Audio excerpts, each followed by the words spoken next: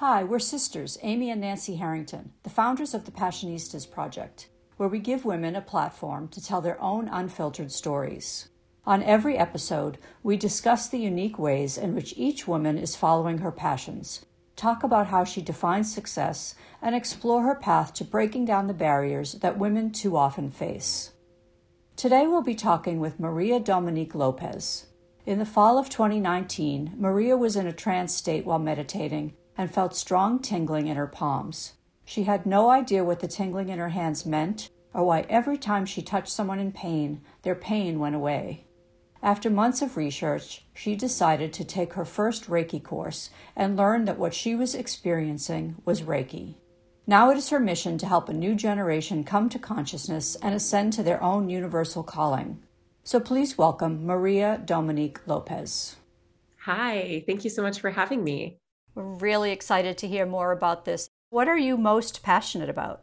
Healing. I'm most passionate about healing. Absolutely, 1,000%. There's so much of my life that has been changed and altered since I started my own healing journey. And now I help people embark on theirs every day. And it's the most amazing work that I've ever done with my life. And I so love it.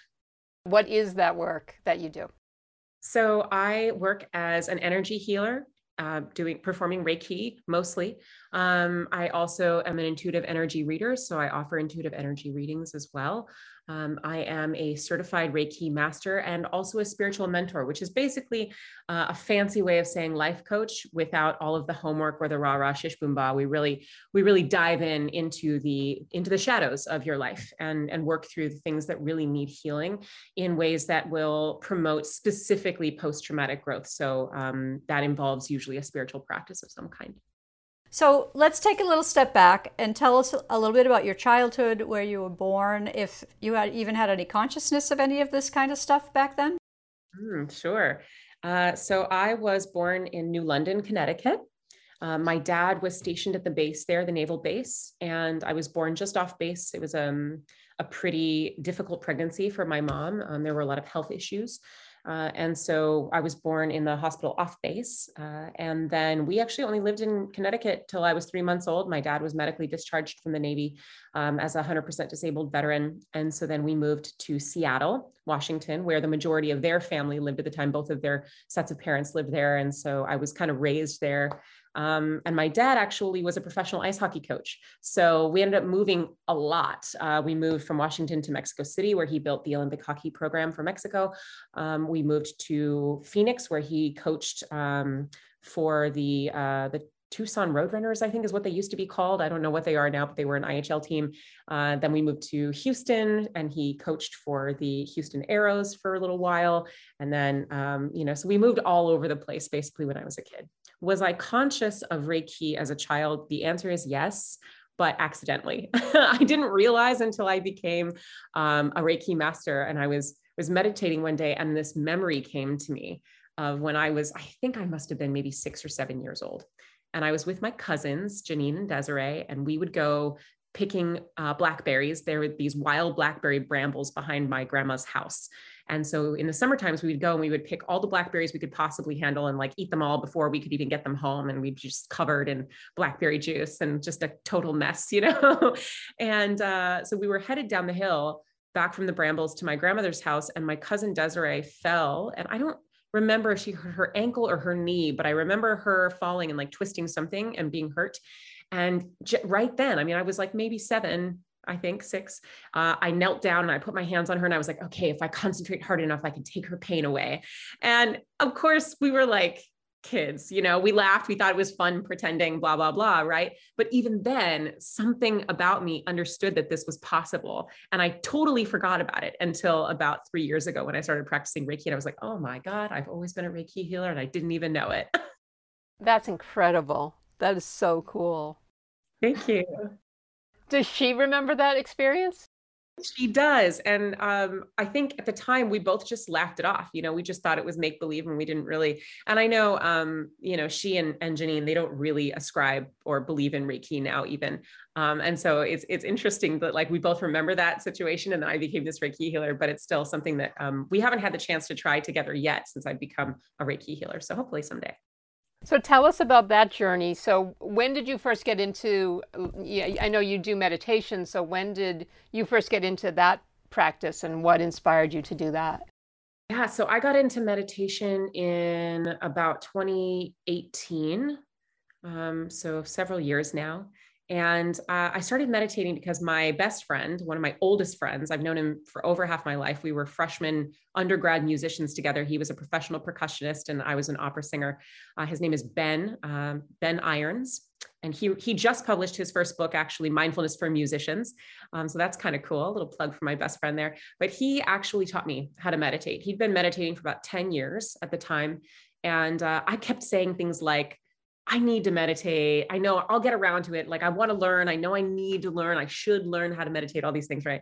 And finally, one day he was like, Maria, why don't you? And I said, well, I got to be honest, since we've become a little bit more vulnerable in our friendship and I feel comfortable sharing this with you. I know it's silly, but I'm worried I'm going to be bad at it. And he proceeded to laugh in my face at my perfectionist ass. And he said, Maria, there is no such thing as being bad at meditation. He said, that's why they call it a meditation practice. They don't call it meditation Olympics. There's no gold medal to be won. There's no competition. There's no potential like quantifiable measurement of how good you are at it. It's just a practice. He said, some days you'll have efficient days where you'll sit down on the cushion and you'll tap right in and you'll have this amazing 45-minute trancy meditation and you're just going to like fly to the stars. And some days you're going to have less than efficient days where you're going to sit down on the cushion and you're not going to be able to stop thinking about how your right toe itches. And you're going to be running through your grocery store list in your head for the whole 30 minutes. And you're just going to be counting every second, wondering when you can get off the cushion. He said, on the efficient days, you're going to learn a lot. On the less than efficient days, you're going to learn even more. There is no way for you to screw this up. And I think the perfectionistic side of me just needed someone to give me that permission. So I started the very next day. And I started with 3 minutes a day and it was torture. And then I finally got up to about 5 minutes a day after a couple of weeks. And that was even worse. And finally, after about 3 months of doing 5 minutes a day, I went back to him and I was like, I can't get past 5 minutes a day. I don't know what to do. And he was like, all right, let me teach you a meditation that changed my meditation practice overnight. And it changed my life. And I was like, okay, yeah, give me that magic pill. Give it to me. And so he taught me the Metta Bhavana. The Metta Bhavana is from the Vipassana tradition of meditation, and it translates in Sanskrit to loving kindness in English. So if you've ever done a loving kindness meditation, you've done the Metta Bhavana. And there are a million loving kindness meditations for free on YouTube. I highly suggest anyone who's listening to this, go check them out. They're incredible. But I started doing the Metta Bhavana every day, and I immediately went from 5 minutes to 30 minutes and then to 45 minutes. In 6 months' time, I was sitting every day for 45 minutes. And not only that, but in 6 months' time, I was a totally different person, a completely different person. I went from being reactive in a miserable marriage that was failing, that was very verbally abusive from both sides, to becoming this person who was full of love and compassion, who became the healer that I became because of this practice. So it changed the whole landscape of my future, this one thing. So explain to people what Reiki is and how we told a little bit of your story in the intro, but how you started practicing it. So Reiki is an indigenous shamanic Japanese Shinto healing practice based in the Shinto religion. It has, however, been whitewashed and colonized by the Western healing world so much so that it is no longer associated with any of those practices, other than the fact that it is still associated with Japan, because Reiki is a Japanese word meaning universal life force. And what it is it's this practice whereby practitioners place their hands onto a receiver, and the receiver has their energy basically balanced. So from a scientific standpoint, what that means is you and me and this computer that I'm talking to right now, and my cat and the moon and oxygen and literally everything in existence is all at we're talking broad strokes of quantum mechanics now, at the very quantum level. We're all made up of the same matter, quantum matter, right? Just different conglomerations of the same matter. So it's kind of like how that aspen forest in Utah is made up of 50,000 trees, but it's actually one tree. It's one of the largest organisms on Earth. And it looks like 50,000 trees because they're all united under the ground by the same root system. Our root system, existence's root system, is quantum matter. We are all one giant organism, if you think about it from a quantum level. Mind you, quantum physics has now been, as of I think maybe like 5 or 6 years ago, the most proven science on Earth, which means that there have been more experiments done with more conclusive evidence to the same conclusion than chemistry, than biology. So we know for a scientific fact, depending on how much you believe in science. I personally very much believe in science, but we know for a scientific fact that we live in a quantum universe and that we are in fact one quantum organism. So with that understanding, what Reiki actually is quantum healing. I channel quantum matter that is around you and in you, more of that into you. I'm not giving you my energy. I'm like a meat straw through which the energy flows. I'm just like the Lido deck director being like, here, right this way to your energy, right? So that in that sense, I don't get exhausted when I give Reiki. It doesn't hurt me. It doesn't drain me. It actually makes me feel great because I'm receiving Reiki as I give you Reiki. And that's really what it is. It's just a name for quantum healing. Every single indigenous culture in the history of humanity has had some sort of hands-on quantum healing practice. Unfortunately, due to colonization, most of the names of those practices have been lost. So we're very fortunate that Reiki has survived in the ways that it has survived in order for us to be able to have access to at least one type of healing in that way. What was the incident that happened that helped you realize as an adult that you had this skill, power, what's the right word to use? What happened was I was meditating with Ben, with my meditation instructor, and I started to feel this tingling in my palms. And I had just maybe a couple of weeks prior been in a car accident. Mm-hmm. So I thought, oh, maybe there's some nerve damage or something happening here. Again, I like science. I like the things that are quantifiably provable, right? So I started feeling this tingling in my hands. And in fact, when I was meditating, I opened my eyes because I could feel this tingling. I was like, this is so weird. I had been working with tantric energy and moving energy through the body for a while. I'd been working with meditation and breath. So I had started feeling tingling in other places. And I had a Reiki master and I was receiving Reiki from her frequently as well. So I understood the concept, but I also didn't think it could be happening to me. Like I didn't think that I had the access to that. So I was meditating, felt this tingling in my hands, opened my eyes, and my hands were like glowing, right? With this like golden light. And it was almost like an aura. You see an aura and it goes away in a second. It was like that. So it went away. The glowing went away immediately. And I was like, okay, I'm not on drugs. What is happening here? But what I figured was that it would just go away. Maybe it was nerve damage or whatever. Well, the tingling didn't stop for 3 months. I had such a hard time with how much energy was flowing through me. I couldn't sleep at night. Like at the time I was married to my ex-husband and I would just roll over in bed just to put a hand on him to get rid of some of the energy. Cause I was like, what is this? Like, go away. I need to sleep. Right. And every time, like I said in my bio, every time I would put my hands on someone who was in pain, their pain went away. It was so weird. And so finally, I asked my Reiki master and I was like, I think maybe this is Reiki. I don't really know. She was like, it sounds like it to me. Maybe you should take a class. So I went and got certified. And it turns out that I had just accidentally universally attuned myself to Reiki, which now I run my own Reiki certification program. And I actually will not certify my students until they have figured out how to attune themselves to the energy. Because there are a lot of Reiki courses you can take. You could take a weekend course at the Marriott today and get a Reiki certification for $99.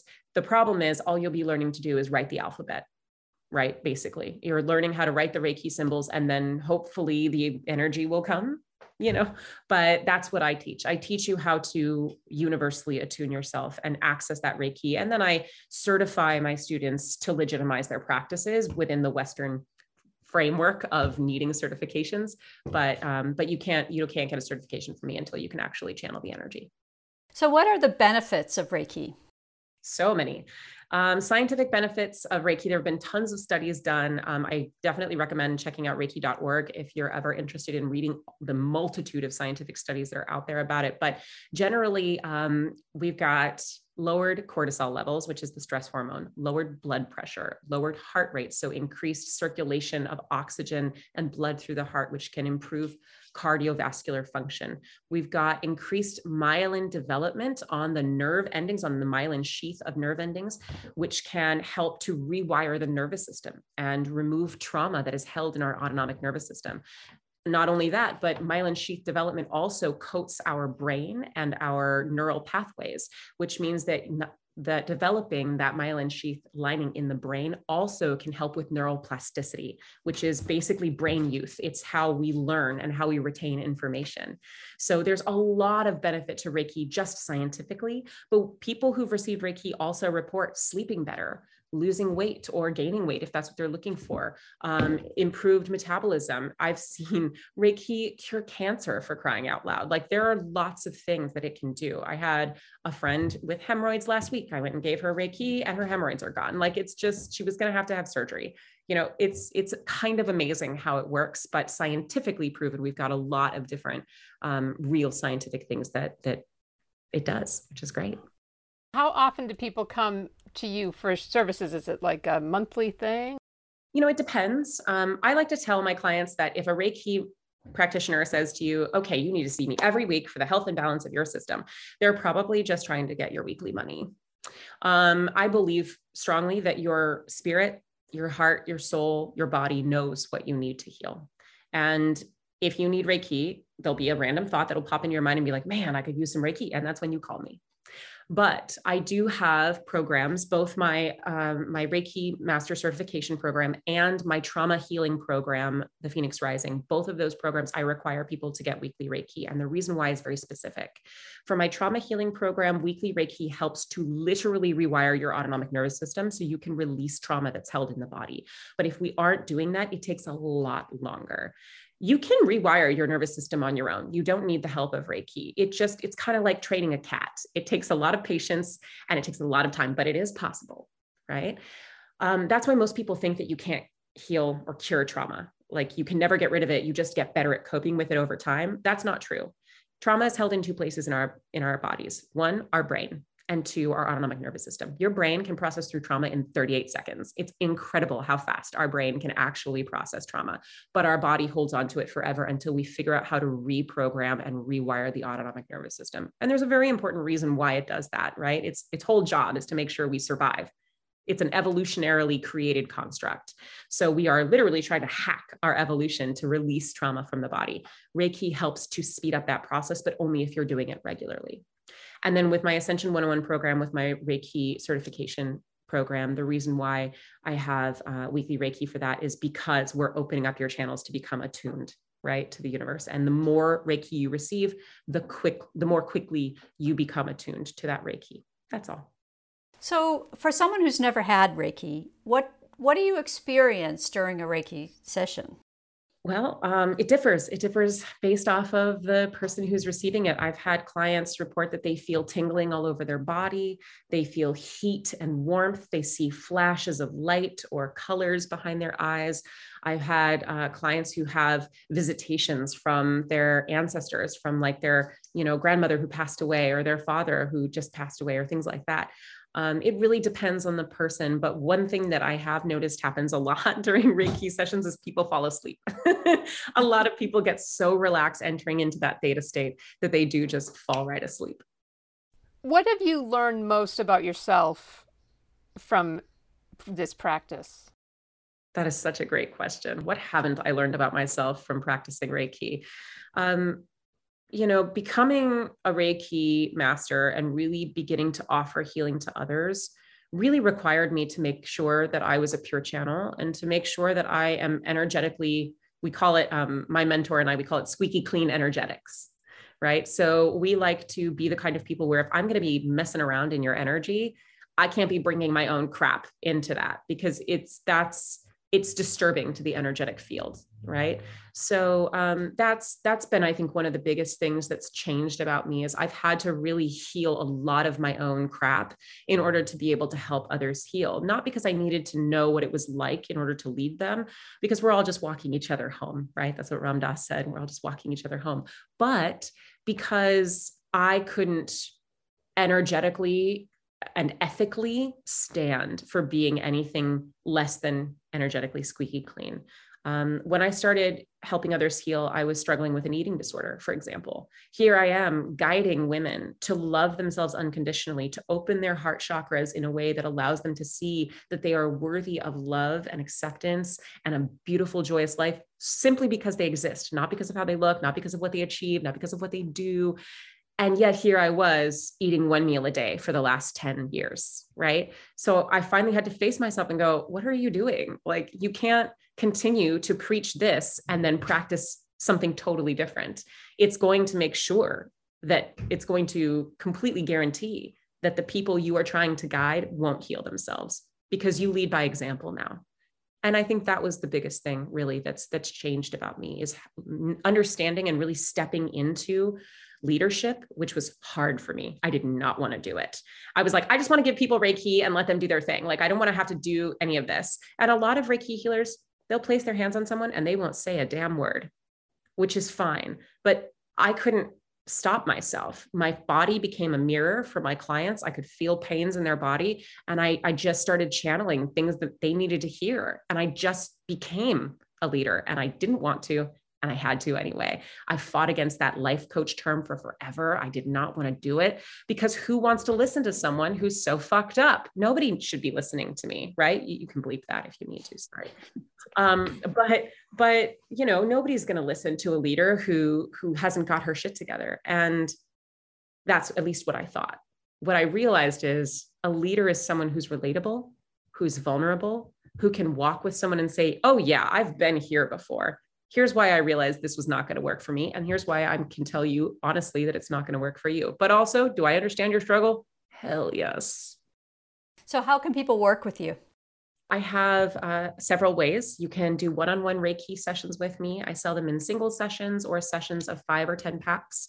You can do spiritual mentoring with me, which is basically like therapy, but with more empathy and connection and fewer boundaries of like laws and, you know, HIPAA regulations.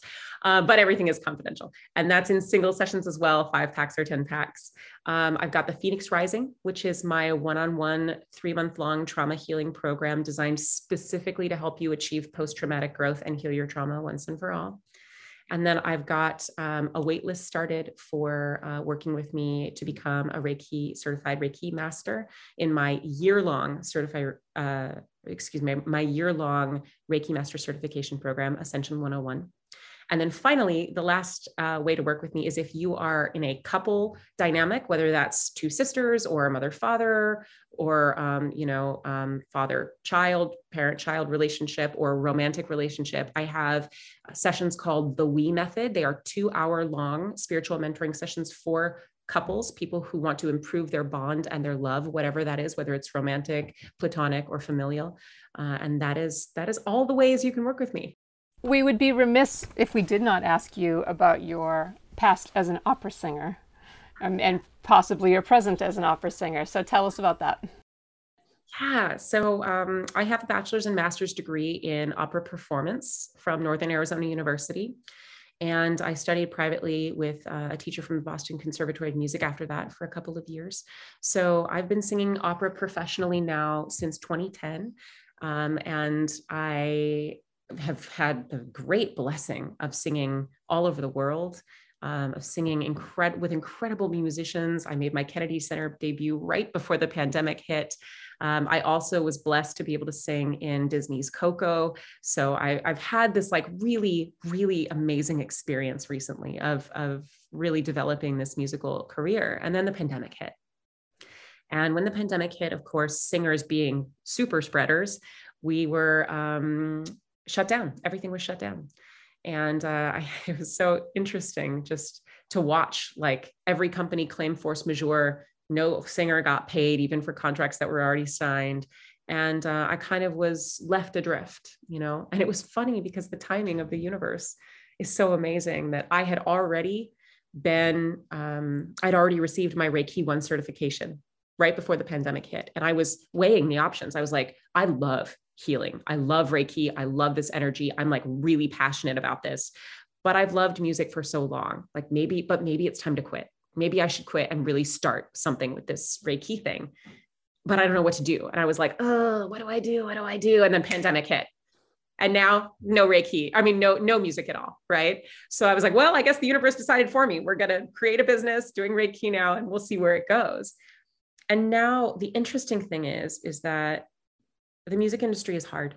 You know, it's really hard. It's very toxic, especially the opera industry is very toxic. It's very racist. It's very misogynistic. It's very fat phobic. And these are things that we are working as younger singers that we're working on trying to fix about our industry, even now as we speak. And hopefully we can do that before the entire industry, implodes on itself because no one wants to work for it anymore. We'll see. But I realized that I had been so burned out on singing because of the minutia that came with it. And because of, honestly, I was full-time singing when the pandemic hit. I was one of those people very blessed to support myself entirely on my singing, which is crazy. That doesn't happen. And I was taking every project I could, saying yes to everything. Whether or not I wanted to make that art did not matter. Were they paying me? Great, I was going to do it. And now that I'm able to not only dive deeply into this thing that I'm so passionate about and healing people and support myself in that way, now I get to turn to music in this way that really allows me to celebrate the art. I get to only take projects I want to take, whether they're paying me or not. Or I get to only take projects that pay me really well, if that's what I want. But I have the choice now. And because I received that choice back, it was amazing. But my perfectionism died immediately, almost immediately. I was so scared. In the classical music industry, especially in singing opera, it's all about mimicry. You want to sound exactly like performance practice has been since 1600 when they wrote that opera. We don't put in our own artistry. We don't put in our own, licks or anything like that that makes it uniquely ours. You do it the way that the composer wrote it, and you only do it that way. And so if you're not perfect, you're not getting rehired.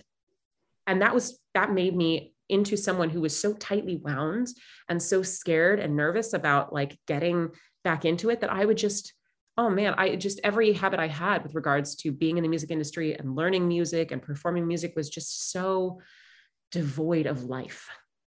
And now I get to be here with this music, with this amazing art. And I don't care if I don't get rehired. So I get to be a little bit more artistic. I get to have adventure. And of course, I still have respect for the art form and what's required.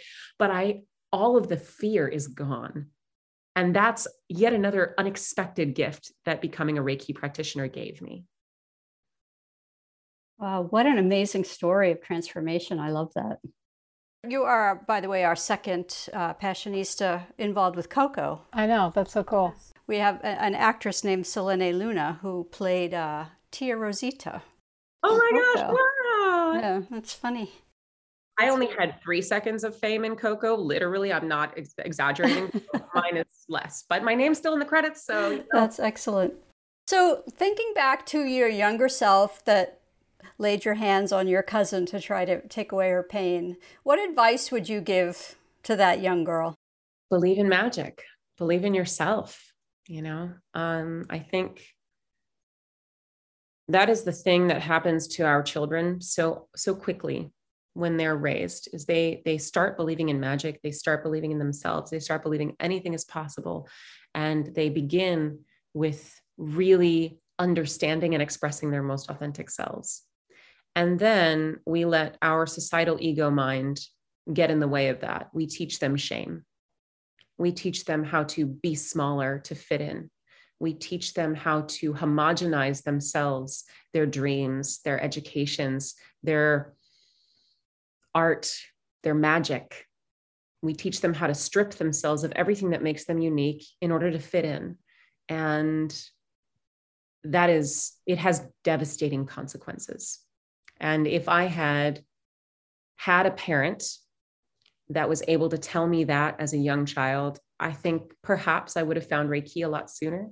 And I think also I would have definitely experienced far less trauma than I did throughout my life. Is there a particular trait that you have that you think has helped you succeed in your life? Resilience, I think, post-traumatic growth is definitely something that has been my constant companion in this life. And for our listeners who don't know what post-traumatic growth is a psychological term that was first coined by scientists in the early to mid 90s, but it's actually a psychological phenomenon that has existed since the beginning of humanity. And every sacred text talks about it. The Bible talks about it, but the Quran, Buddhism talks about this. And this is the idea that suffering births transformation. Post-traumatic growth specifically is identified as a psychological phenomenon whereby we are better happier, more well-adjusted, more authentically ourselves, more joyous because of our trauma, not in spite of it, that our trauma makes us better. And there are only about 10% of people who suffer from trauma that ever actually get to achieve post-traumatic growth. All the studies that they've done on it have shown three main indicating markers of what will help you to develop post-traumatic growth. Number one is a community of support. Number two is resilience. And number three is a spiritual or faith practice. The numbers are exceedingly high for people who have those three pillars in place to achieve post-traumatic growth.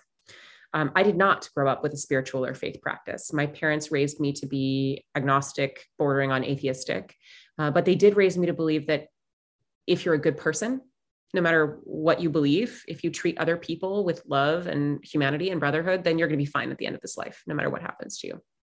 And I think the biggest thing, though, that my parents taught me that I had growing up that allowed me to achieve post-traumatic growth was resilience. Resilience is this idea that we can bounce back. It's the idea that allows us to accept that failure is positive, not negative, which you would think that for a perfectionist like me wouldn't be the case. And that perfectionism was definitely developed in college as I became a classical musician, but I wasn't always that way. And I think truly, I believe that that resilience was what made me more capable of being successful and more capable of being the healer that I am today. Have you heard of that marshmallow spaghetti experiment? No, tell us more.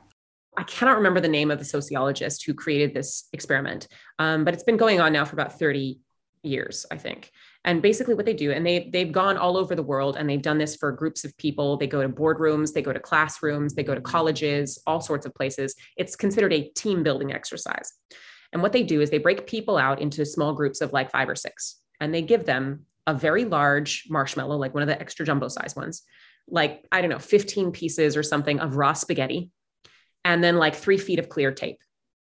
Everybody gets the same thing. And then they say, okay, you have 20 minutes to build this tallest freestanding structure that you can, but the only caveat is the marshmallow must be at the very top. Ready, set, go. Guess who are the group of people who time and time again have been proven to be the worst at this? MBAs. Yep. People with Masters of Business Administration. The people who are the best at it, kindergartners. Kid you not, kindergartners. They've like by far and away have made so much higher freestanding structures. And the reason why is because adults, especially those of us who've been taught there's a specific way to do things, right? Like an MBA. This is how you build a business. Step 1, step 2, step 3, right? That what we'll do is we break into groups. And the first thing we do is we jockey for power. Who's going to be the leader of the group? Who's going to make the decisions of everyone's ideas? Then everyone has to take time to present their ideas to the leader of the group. And then we all discuss like, okay, well, this is what might happen. And this is what might not happen. Oh, this probably won't work. And here's why, right? And then by the time we finally come up with an idea that might be executable, we've got 3 minutes left to build our structure. And of course, if it fails, we have no time to fix it. Whereas kindergartners don't understand the concept of failure equating to shame. That was something that our societal ego mind gave them later, right? So they go, all right, well, let's just see. They don't pick a leader. They don't care who leads. They're just like, okay, well, let's try this. And then they put it together and they go, okay, well, that didn't work. All right, try this now. Okay. Oh, what if we do this? Okay. Yeah. And then finally, by the end, they had this enormous freestanding structure and they did it in 5 minutes, right? So this teaches us that failure is the way to succeed. If we are willing to be brave enough to fail, we will eventually get to success. That is what resilience teaches us. And that's why I think I've been able to get where I am. What's been your biggest professional challenge and how did you overcome it? I think my biggest professional challenge has been that I don't know the first thing about owning a business. I was a music major, and you would think that because performance musicians, like people with performance degrees, become their own businesses, they become individual entities, right? You would think that they would have taught us something in college about business, but they taught us nothing, not one thing about running our own businesses, not taxes, literally nothing. So that's been my biggest challenge in becoming a business owner, was learning how to actually business. I'm very, very blessed that I found a business coach early on who is amazing, who knows just how to speak to me. She's become a mentee of mine as well. And so we've had this really beautiful symbiotic relationship, and she's really helped me build my business from the ground up. But that was my biggest challenge by far. Yeah, that's, I think, a common thing for most people who all of a sudden become entrepreneurs. What's been the most rewarding part of becoming a Reiki master? Definitely the ripple effect.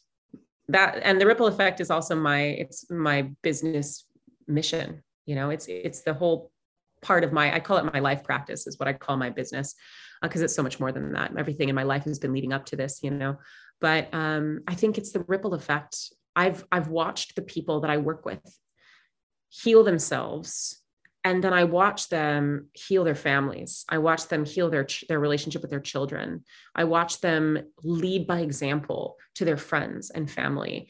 And that to me is, I get teary just thinking about it, because it's so exciting to me. My whole goal in life is to heal as many people as humanly possible before breath leaves my lungs. And in watching people execute that ripple effect of healing in their own lives and in their own families, it's working. It's really working. What's your dream for women? My dream for women. Oh, I have so many. My dream for women is that we be able to really consciously, compassionately, and lovingly see our way through and past and away from the patriarchy, away from our dominator colonizing culture. And that is going to require us to teach as mothers and sisters and lovers and friends, to teach every man in our lives to do the same. That is my deep dream for women and for all humanity, is an end to the patriarchy. Do you have a mantra that you live by? The heart cannot be broken. Only the walls that I have built around my heart can be broken. What's your definition of success?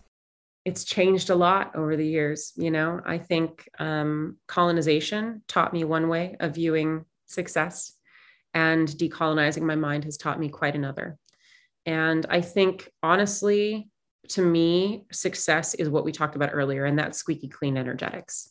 If I can look in the mirror at the end of every day and be really satisfied with who I'm looking at, that's success.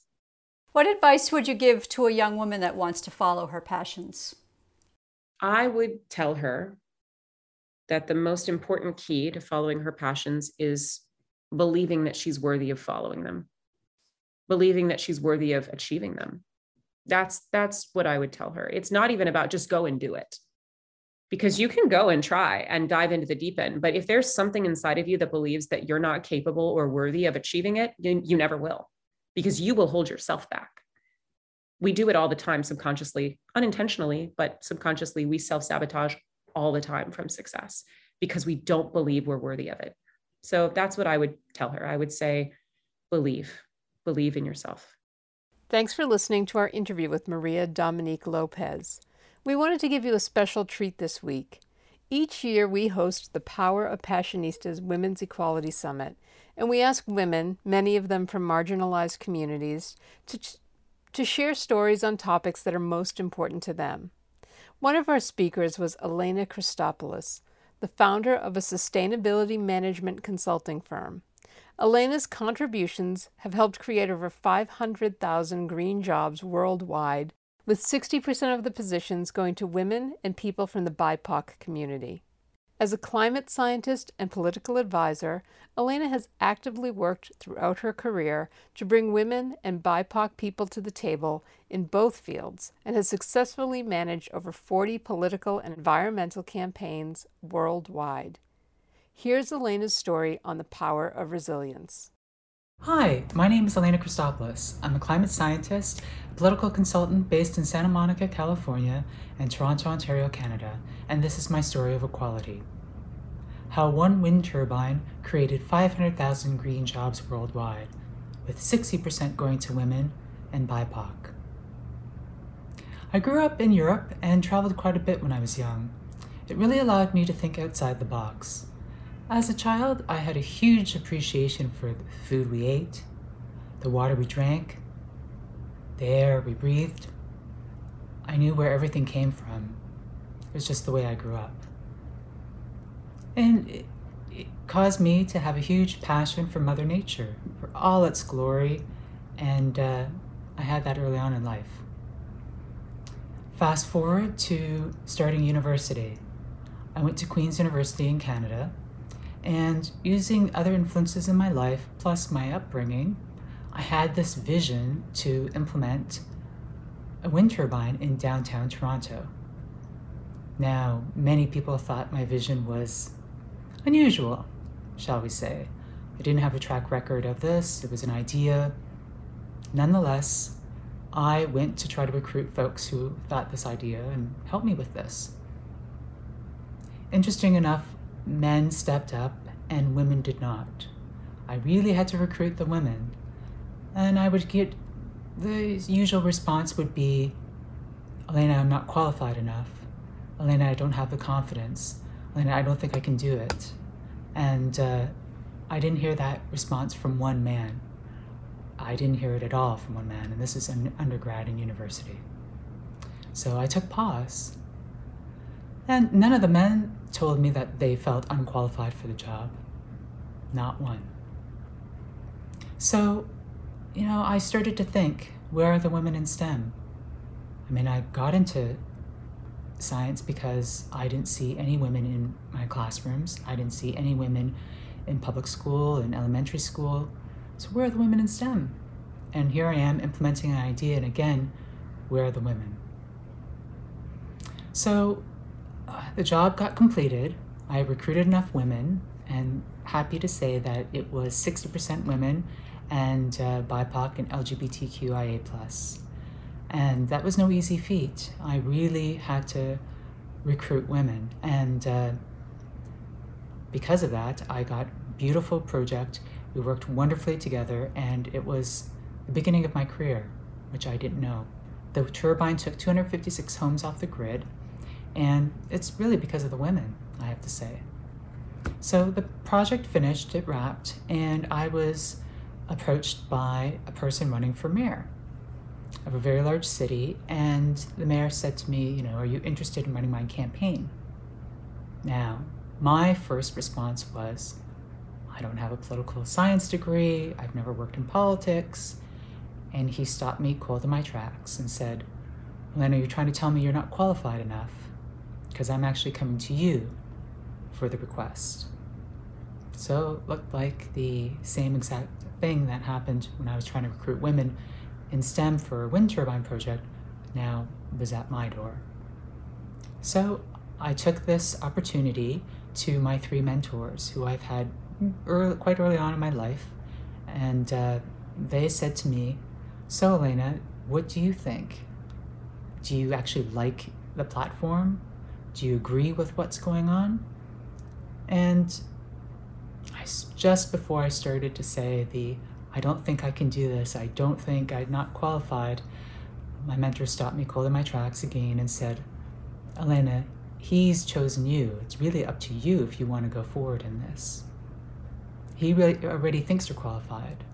And most women feel that they have to have 100% of the qualifications for any job they go after. Where men, it's about 60%. And that's still true today, actually.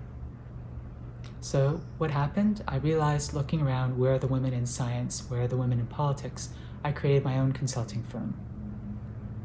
I also, hearing that response in me, hearing doubt to my younger self, well, I'm going to be kind to myself, but it's difficult to hear me say those things. So I created a consulting firm because of the STEM gender gap. As a climate scientist and political consultant, I realized early on that there was this gender gap, and I wanted to do something concrete. I wanted to create a pathway for women into science and politics, if they chose it. So to date, that one wind turbine in downtown Toronto, which took 256 homes off the grid, was the first urban-sited wind turbine, the first micro-feed-in tariff program. It's created 500,000 jobs. And we are just getting started. I'm really happy to say. It's my lifetime goal to increase the percentage of environmental scientists from 28% to 50%. I'm getting closer with my consulting firm and with mentoring women. So, was creating a firm daunting? Of course it was. but I wouldn't change a thing.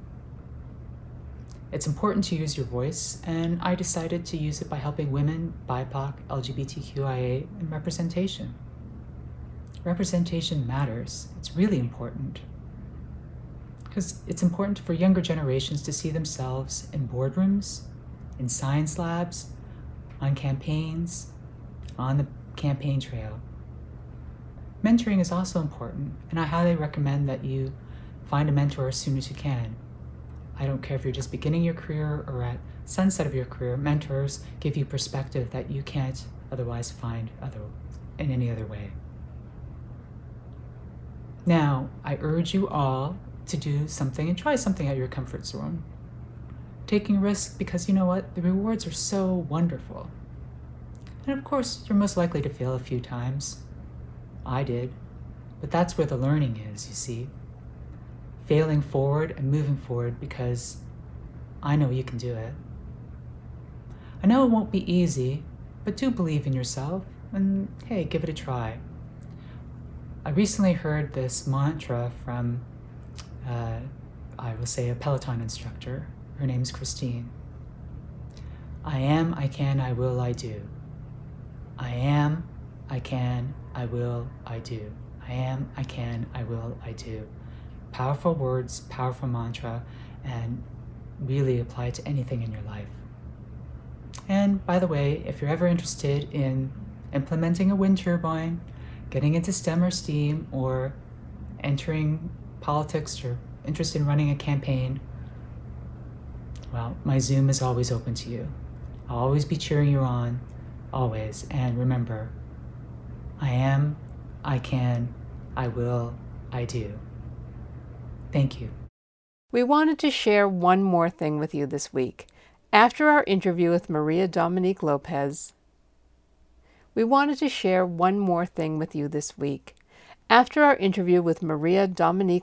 ended, she very generously offered to record a guided meditation for all of the Passionistas in our community. What follows here is that very beautiful gift from Maria. So please find a quiet space, free from distractions, get comfortable, and let Maria help you transform your day. Welcome. Welcome to this space. Take a moment now to ground yourself and just be with your breath. You can have your eyes open or closed. You can be sitting, standing, laying, even walking. Whatever is most comfortable for you.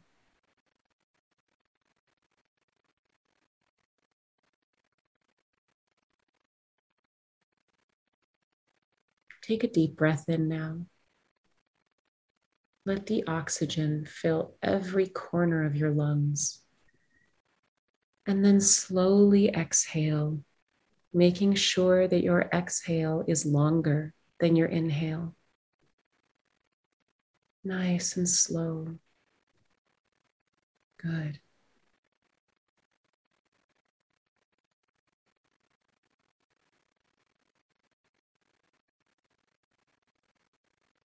You may find that there are some places in your lungs, maybe a space in between one of your ribs, maybe a spot in the back of your spine where the oxygen just simply doesn't want to go.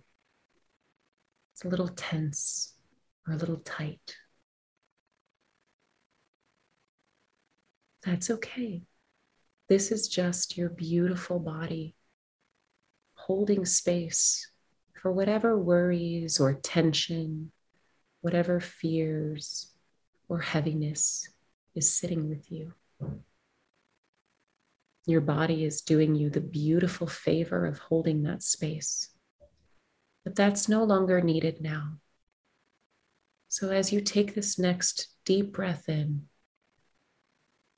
invite whatever tension is in your body to go. Thank it for its effort and release. Good.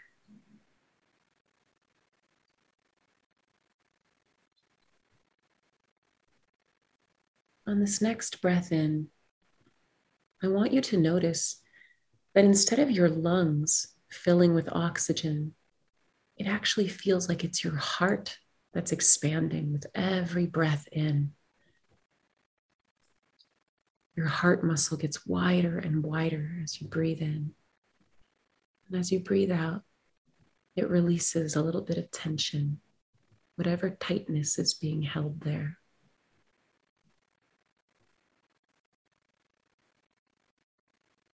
Breathing in love, expanding in that feeling. Breathing out toxicity, anxiety, and fear. Good. Breathing in love, feeling that heart grow bigger and bigger. Breathing out toxicity, anxiety, and fear. So relaxing.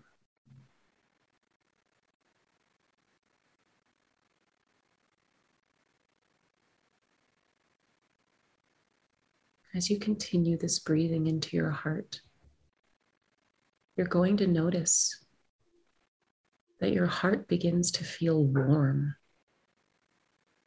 nice and warm. A spark has been lit inside your heart, and it heats you from the inside, moving outward in radiating waves of heat that fill your entire body. With every breath, the spark grows bigger into flame, the heat grows warmer, and the waves of heat radiate outward even farther than your body, outward further and further into the room. All of this love heating up the entire room around you. As it does, you begin to feel these amazing feelings of love, joy, ecstasy, happiness, tranquility, adventure, excitement, peace, devotion. Beautiful, expanding feelings in your heart that just build and build with every breath. The heat growing, the love growing, until it feels like it's going to peak so much so that it will just burst right out of you. With one final breath, you exhale out all of that love out into the world, beyond the room, beyond your home, beyond your town, beyond your state, out into the entire world, your heart beating for you and beating for all.